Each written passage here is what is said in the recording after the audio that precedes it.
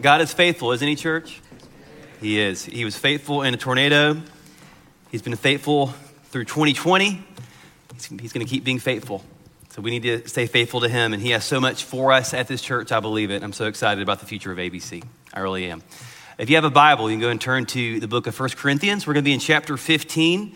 Today, we are finishing a series. Speaking of resurrection, we're talking about the resurrection of a church building. We're talking about the resurrection of the body, the resurrection of Christ. In this series here in the month of April, considering the resurrection of Christ and also the resurrection of believers and why it's so incredible. And in many ways, this has been like the anti-YOLO series that we're doing here, that you don't just live once, you live forever. And we've been looking at that in 1 Corinthians 15, thinking about why limit the resurrection to Easter. But let's look at it for the whole month of April. So today we're finishing chapter 15, looking at verses 50 through 58. But in this chapter, we've been really talking about this reality of the resurrection. But you can't talk about resurrection without also acknowledging the reality of death. And in many ways, even over the past few weeks, and especially this year, we've had to embrace or face the reality of death. I mean, just recently, we reached a milestone of 3 million people in the world who have passed away from COVID. This past week was the conviction of Derek Chauvin for the murder of George Floyd. There was the death of Prince Philip and his funeral recently. And then even today, as we remember the tornado and the dozens of people that lost their lives in that storm, we're faced with the reality of death as we talk about the reality of resurrection today. But J.D. Greear, in one of his books called What Are You Doing or What Are You Going to Do with Your Life, talks about this illustration that the philosopher Blaise Pascal once used. Pascal said it this way. He said that life is like a giant party. It's full of happy people, loud music, and dancing. When unexpectedly a monster suddenly appears in the room, grabs a random person, mauls them in front of everybody, and drags their body out of the room. And in the midst of that, everyone watches in horror. They stare at each other for a second, not really sure what to say, what to do. But then the music kicks back up, the band kicks back in, everybody starts to party again. They kind of just go about the party. And this repeats itself every few minutes until it's apparent that this monster is eventually going to come for everybody. But yet the party just goes on. And in many ways for us, no matter how much we try to ignore it, death is this reality that we all have to face. It's this shadow that is cast over our lives. And in many ways, it's the one enemy that we truly can't escape, we truly can't defeat. But in our passage today, we're going to see that the Apostle Paul is going to show us that we can have victory over death. And it's because Christ Jesus himself has defeated death for us. And we have victory in his name. We have victory in the gospel of Jesus. So we're going to look at this today. So if you'll read with me 1 Corinthians 15, we're going to read verses 50 through 58 there to the end of the chapter. And then we will go from there. This is the word of the Lord. It says, I tell you this, brothers, flesh and blood cannot inherit the kingdom of God, nor does the perishable inherit the imperishable. Behold, I tell you a mystery. We shall not all sleep, but we shall all be changed in a moment, in the twinkling of an eye at the last trumpet. For the trumpet will sound, and the dead will be raised imperishable, and we shall all be changed. For this perishable body must put on the imperishable, and this mortal body must put on immortality. When the perishable puts on the imperishable, and the mortal puts on immortality, then shall come to pass the saying that is written, death is swallowed up in victory. O death, where is your victory? O death, where is your sting? The sting of death is sin, and the power of sin is the law.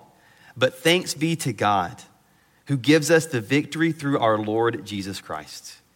Therefore, my beloved brothers, be steadfast, immovable, always abounding in the work of the Lord, knowing that in the Lord your labor is not in vain. Let's pray. Father, we thank you for this incredible text. Lord, I feel like I could just read that and walk off the stage and we'd hear an incredible word from you today. But Lord, guide us as we seek to understand the incredible implications this has for us as followers of Christ and for really anyone in this room that would put their faith in Jesus, that we can have victory over death, that we can rejoice even in the midst of death, Lord, knowing that we will rise, that there is eternal life in front of us, that Christ has opened wide the doors to eternity that we can walk in if we simply put our faith in him. May we celebrate that. May we rejoice in it. May we embrace the kind of perspective in life we should live in light of it. Pray in Christ's name. Amen.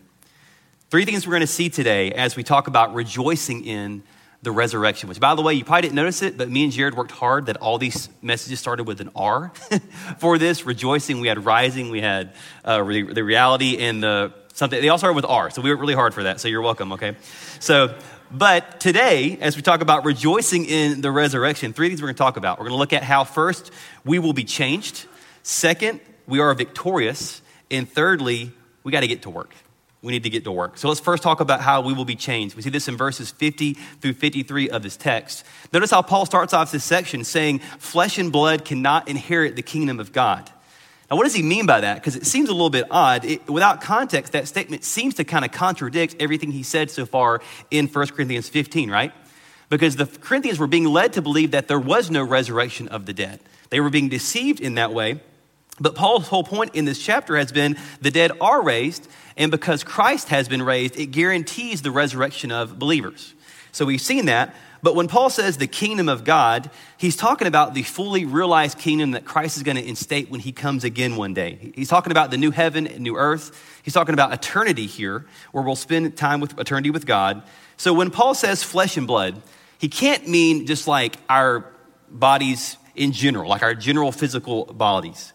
Because that's exactly what he's been arguing here with the resurrection, that our physical bodies will indeed be resurrected and they will exist in eternity. We won't just be disembodied souls that exist forever with the Lord. So flesh and blood then can't just mean physical bodies in general. So what does Paul mean? Well, I'd say instead what Paul's talking about here is our physical bodies as they currently exist, that they are right now subject to weakness, decay, and death. And brokenness. In many ways, Paul is kind of wrapping up his conversation he was having in the last section, talking about what our glorified, resurrected bodies will look like. But our bodies as they are right now, and if you're getting older, you definitely recognize this, our bodies are breaking down. They are perishable. That I feel cutting the grass on Saturday way more than I should these days as a 33-year-old, that our bodies are slowly dying, right? But to exist forever in the new creation, our bodies can't exist that way. They can't be perishable. They have to be imperishable. They got to be free from the corruption that exists because of sin. And that's why in verse 53, Paul would say, this perishable body must put on the imperishable.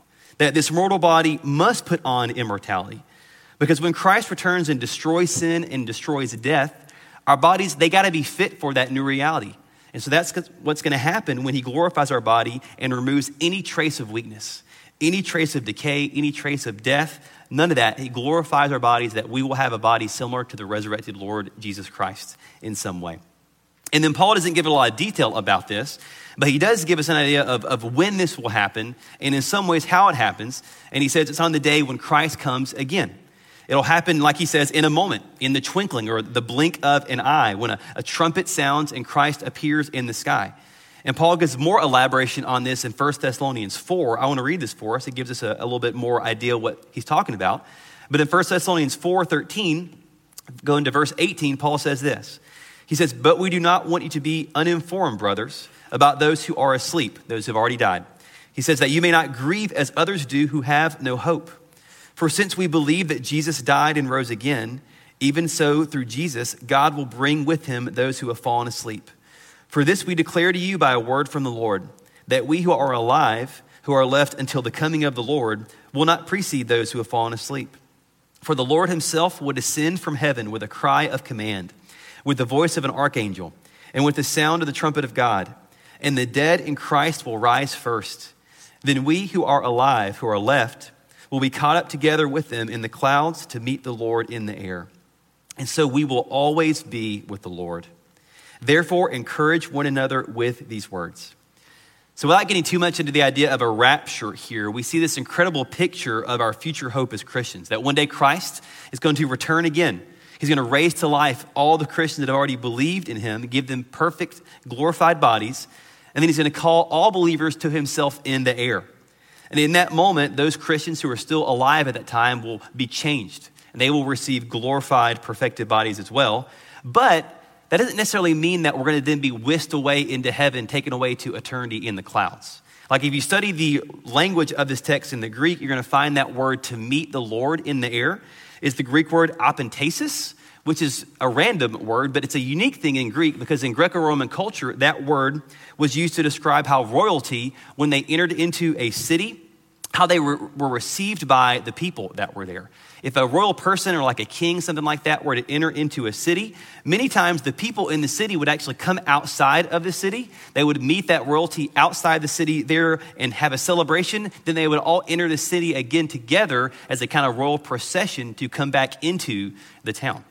And so I think Paul uses that word apentesis for a reason here, because I don't think it's wrong to believe that when Christ comes again, that all believers will be transformed, that will be gathered to him in the air, but then we will descend back again with him to the earth for then Christ to initiate the last judgment and to begin the new heaven and the new earth, where we will then dwell forever on a redeemed, restored new heaven, new earth, a redeemed globe, a redeemed earth.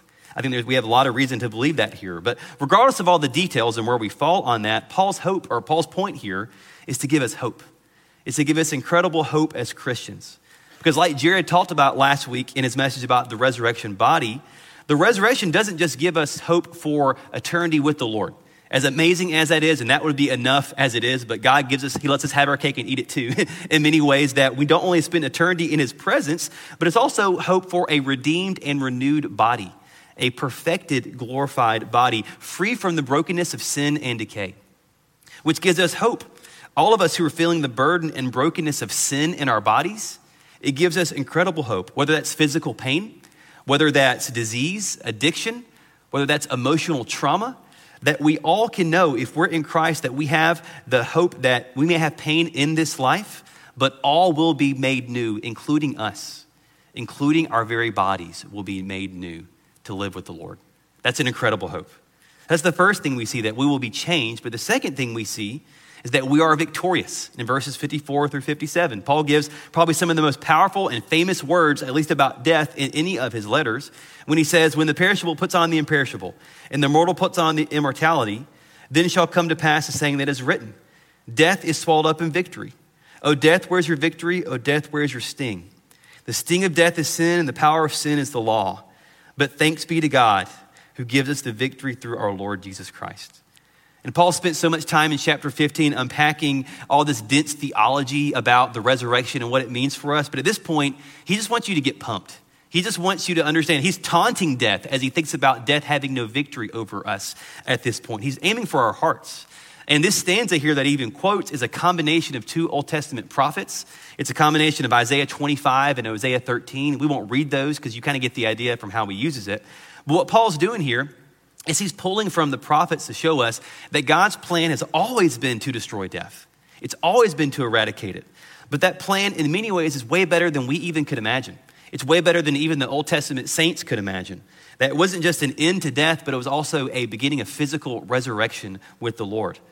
And up until now, Paul's been addressing a lot of intellectual questions, but at this point, he's aiming for our hearts. He wants us just to rejoice in this reality of the resurrection, this victory we have in the resurrection. But then in verses 56 and 57, there's kind of a random aside Paul jumps into.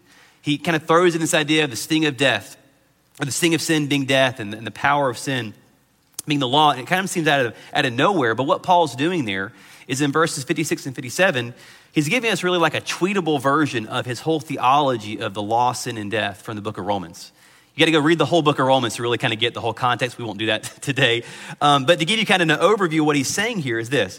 He's saying that when Adam and Eve first rebelled against God, that sin entered the world and it broke all of creation, including humanity. And then when that happened, it was like humanity was stung by some kind of deadly insect, that we were stung with a deadly poison that began to then slowly work its way out in us. That Adam and Eve didn't immediately physically die when they rebelled against God, but they were immediately spiritually separated from God by sin. And so that every person after them would also be spiritually separated from God. But that poisonous sting of sin would mean they would eventually die, no matter what the serpent said. He was lying. But not only did that sin lead to spiritual and physical death, but also sin is led to where it now has power over us. That sin has power over us. We're now, as Paul would say in Romans, a slave to sin, to where we're now powerless to really live the way that God has designed us to live. That, yeah, we can do some good things, but in the end, our hearts are corrupted. That at our very core, even the good we do is stained with self-interest and it's stained with pride. That sin is our nature. That we don't just occasionally sin sometimes now, but our very orientation in life is to rebel against God and to sin against him. It's to live in opposition to him. And that's why Paul says the power of sin is the law. Because the law is good, but when God gave humanity his law, it really did two things. It first made sin clearly observable as sin, to where we have great definitions of what it means to disobey God, but also it demonstrated that our actions aren't just breaking arbitrary laws that God made, but it's really a violation of God's laws he instated for our good. That it's a violation and a rejection of a holy God, which means that we now all stand condemned as lawbreakers because of the law. That even though the law is a good gift from God, it functions as the power of sin because it leads us to either feel prideful because we're deceived into thinking that we are doing good enough with God's law, we're kind of doing well enough obeying it, or it just reveals that we're broken, we're jacked up, and we're hopeless, and we can't obey it on our own. So in either way, apart from Jesus and apart from his work, the law only leads to death. It only leads to death, not life. And so when Paul says this phrase, the sting of death is sin and the power of sin is the law, what he's doing is he's describing the broken human experience due to sin and death in this world. That we're powerless to stop death and we're powerless to stop sinning. That we're trapped. We're trapped in this despair and this hopelessness. But thanks be to God who gives us this victory through our Lord Jesus Christ. That he lived and died in our place so that even though we may die, we can one day know if we're in Christ that we will rise again and live with him. We can know that through the Spirit applying Christ's work to our lives, that we can be set free from the power of sin and no longer be a slave to sin, but a slave to righteousness, as Paul would say. That we still will struggle with sin, but it will have no power over us. That sin will still call, but we don't have to answer the phone. That we can say no, that we have freedom over it. So while in reality, Paul is celebrating this, there is a hard thing we got to think about though, is that Paul can say, death, where's your victory? Death, where's your sting? But any person that's ever been to a funeral has felt the sting of death. We felt the grief, right? Theologically, we can say, yes, that Jesus has defeated death for us. But when we're faced with the death of someone that we love, that grief in many ways can feel like death has the final word. And that's something that we have to wrestle with. And as Christians, we don't deny the reality of the pain of death. We don't let the resurrection make us think like we're spiritual Hallmark cards that just never think that life is hard. Life is hard. Death is terrible. Jesus himself wept in front of the tomb of Lazarus, his friend who had just died. And Jesus knew he was about to raise Lazarus from the dead, but yet he still wept in the face of death. It broke his heart. But it's exactly because death is so dark that we can have such eternal confidence. In Christ, we don't grieve as if death is just the end, but we grieve as those who know that death is the doorway to resurrection life. That death is in many ways just a door opening for us to enter into eternity with Christ and into the resurrection. I love the way that Paul says it in 2 Corinthians 4. He says, so we do not lose heart. Though our outer self is wasting away, our inner self is being renewed day by day. For this light momentary affliction is preparing for us an eternal weight of glory beyond all comparison, as we look not to the things that are seen, but to the things that are unseen. For the things that are seen are transient, but the things that are unseen are eternal. I love the way C.S. Lewis in his fiction book or novel, The Great Divorce, kind of paraphrases this through one of his characters. He says this, he says, son, he said, you cannot in your present state understand eternity. That's what mortals misunderstand. They say of some temporal suffering, no future bliss can make up for it, not knowing that heaven, once attained, will work backwards and turn even that agony into a glory. Even in our grief in the face of death, one of the hardest things, we can have hope, knowing that in the midst of this, God's going to transform even the pain and agony of grief over death into a glory that will all be worth it in eternity. We have hope. We have hope even in the midst of the tragedy of death. That death sometimes may seem like it has the final word, like it has the victory, but nothing could be farther from the truth.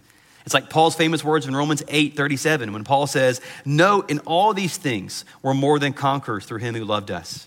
For I am sure that neither death, nor life, nor angels, nor rulers, nor things present, nor things to come, nor powers, nor height, nor depth, nor anything else in all creation will be able to separate us from the love of God in Christ Jesus our Lord. Not even death itself can separate us from the love of God. Not even death itself. So we have reason to rejoice. We have reason to have hope. But also, as we see here in verse 58, we got reason to get to work. we got reason to get to work. Because at the end of chapter 15, Paul gives this incredible but so short application of all that he said. The other 57 verses, 58 is like the application verse of this idea of the resurrection. He says, therefore, my beloved brothers, be steadfast, immovable, always abounding in the work of the Lord, knowing that in the Lord your labor is not in vain. Basically here, Paul says that if death, which is our greatest enemy, has been defeated and eternity with God is wide open to us, then we got work to do. We got work to do, because those words steadfast and immovable there gives this idea, if you study the original words, it's like being seated so securely you can't be moved. It's like you're bolted down in your hope. You're that secure in what you believe. And Paul specifically is talking about the Corinthians and how they are being tempted to not believe in the resurrection and be tempted to believe some other false things about eternity. So he wants them to be bolted down in their belief that the resurrection is true. There is a resurrection of the dead. But it's also true for us that if we're going to live a life that makes an impact for eternity, we got to be rock solid in our confidence that this life is not all there is, but there is a resurrection. There is an eternity at stake that we need to be living for. And then that phrase, to be always abounding in the work of the Lord, it's pretty self-explanatory. But the idea there is that we have a life overflowing with the fruit of living not just for the present, but for eternity. And how do we do that? Well, Paul tells us right here at the end, we got to remember that our work, our lives are not in vain. This is the way we keep ourselves steadfast and immovable and abounding in work. We got to focus on how eternity is before us. We got to keep our focus on eternity, that our work is not for nothing, but it's for an eternal kingdom. Because if you think about it, there's only one thing you will not be able to do in heaven. You know what the one thing you can't do in heaven is? Besides sin, I guess. Is you can't tell a lost person about Jesus in heaven. The one thing you can't do in heaven, you won't be able to tell a lost person about Jesus. So if Christians are going to live forever in a restored and perfected new creation, if the best for us is yet to come, then our job right now is to make Jesus known to every person we can on this earth. It's like C.T. Studd said in that very familiar quote to many people. He said, only one life will soon be past. Only what's done for Christ will last. Only what's done for Christ will last. Are we living for things that are going to last? Moses in Psalm 90, verse 12 says, so teach us to number our days that we may get a heart of wisdom. Martin Luther, kind of commenting on that, said it this way. He said, teach us to reflect on the fact that we must die so that we may become wise. That we all will face death. And it's only when we remember the reality of how short life is and how long eternity is that we can then live wisely and we can make our lives count for what matters instead of wasting it. If we're going to live wisely, we've got to stop binging on the junk food of the distractions of just the things that keep us focused on today and only today, and instead start developing a better appetite for eternity.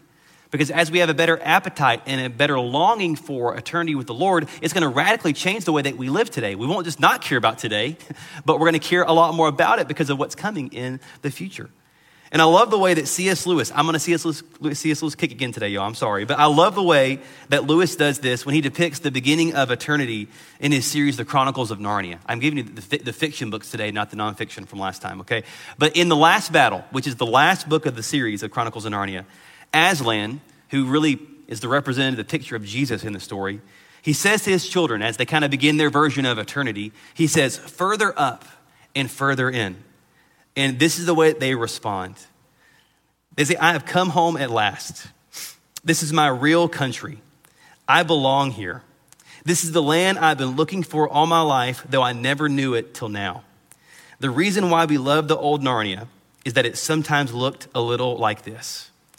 And then Lewis concludes, he says, all their life in this world and all their adventures had only been the cover and the title page. Now at last, they were beginning chapter 1 of the great story, which no one on earth has read, which goes on forever, in which every chapter is better than the one before. If we get a hold of that kind of glimpse of eternity, that it's our true home, it's what you're longing for, whether you know it or not, then we can overflow in the work of the Lord. When we have that kind of appetite and longing for eternity, we can forget the bucket list, right? We have eternity to live and enjoy the new creation. Like, forget the bucket list. Like, we got work to do because we want to see everyone we can come to join us in the new creation, to know the Lord and to be there with him forever. And that's what Paul is calling us to do. That's what we're called to do today. So as we close, I want us to consider the words of Jesus to Martha when she was grieving over the death of Lazarus. It's in John 11, famous text. Martha said to Jesus, "Lord, if you had been here, my brother would not have died. But even now I know that whatever you ask from God, God will give you." Jesus said to her, "Your brother will rise again." Martha said to him, "I know he will rise again in the resurrection on the last day." Jesus said to her, "I am the resurrection and the life. Whoever believes in me, though he die, yet shall he live. And everyone who lives and believes in me shall never die. Do you believe this?" She said to him, "Yes, Lord, I believe that you are the Christ, the Son of God, who's coming into the world." But here's the thing. All of us, like Martha, have to answer that question. Do you believe this? Do you believe that he is the resurrection and the life? That if you put your faith in him, though you die, you will live in eternity with him. Do you believe it? If you haven't put your faith in Jesus, I beg you today to put your faith in Christ. Receive the gift of eternal life with him. Receive it. His arms are open wide to you. I'd love to talk to you more about that. I'll be down front when we sing this last song. I'd love to talk to you and pray with you. But if you're a Christian here, are you living in light of that eternal hope? Are you living in light of that? Now, I'll never forget the moment I saw this the most clearly. It was actually at the funeral of Bruce Mills years ago when Jennifer's husband, Bruce, passed away, and we were here for the funeral in this room. I had the honor of leading a couple of songs during the service, and we got to the last song, and it was 10,000 Reasons, and we got to that last verse where it says, "And on that day when my strength is failing, the end draws near and my time has come. Still my soul will sing your praise unending, 10,000 years in them forevermore." And as we sang that last verse, Bruce's mom came up to the front, and she was right here, and she puts her hand on Bruce's casket, and she puts the other hand in the air and just sings praises to Jesus. And in that moment, I've never believed the gospel was more true than in that moment. Never believed the gospel was more true. I'm like, how can you do this? How can you put the hand on the casket of your dead son and put one hand in the air and sing to the Lord, if not that the resurrection is true? If not that he will rise, that we will rise in Christ. If not that it's true. That's what resurrection hope is all about. And that's why we got to get to work. So let's not waste our lives living for lesser things. Don't waste your life on the distractions of today. Live for the resurrection. Live for eternity. Make your life count. It's short. It's all we have. Make it count. Let's be steadfast and immovable, always abounding in the work of the Lord, knowing that your labor is not in vain. It's not in vain, church. Let's pray. Father, we love you. Well, we can't put into words the life-changing power of the resurrected Jesus. That if Jesus is alive, that anything is possible, that eternity is wide open to us. That you have defeated the greatest enemy that we can never defeat on our own, that we are powerless against. Or maybe feel the weight of that today. Or may it compel us to look at our lives and ask, what are we wasting our lives on? To ask, what things do we need to change? To ask, have we put our faith in this Jesus? Have we put our hope in him? Have we turned from our sin and trusted in Christ?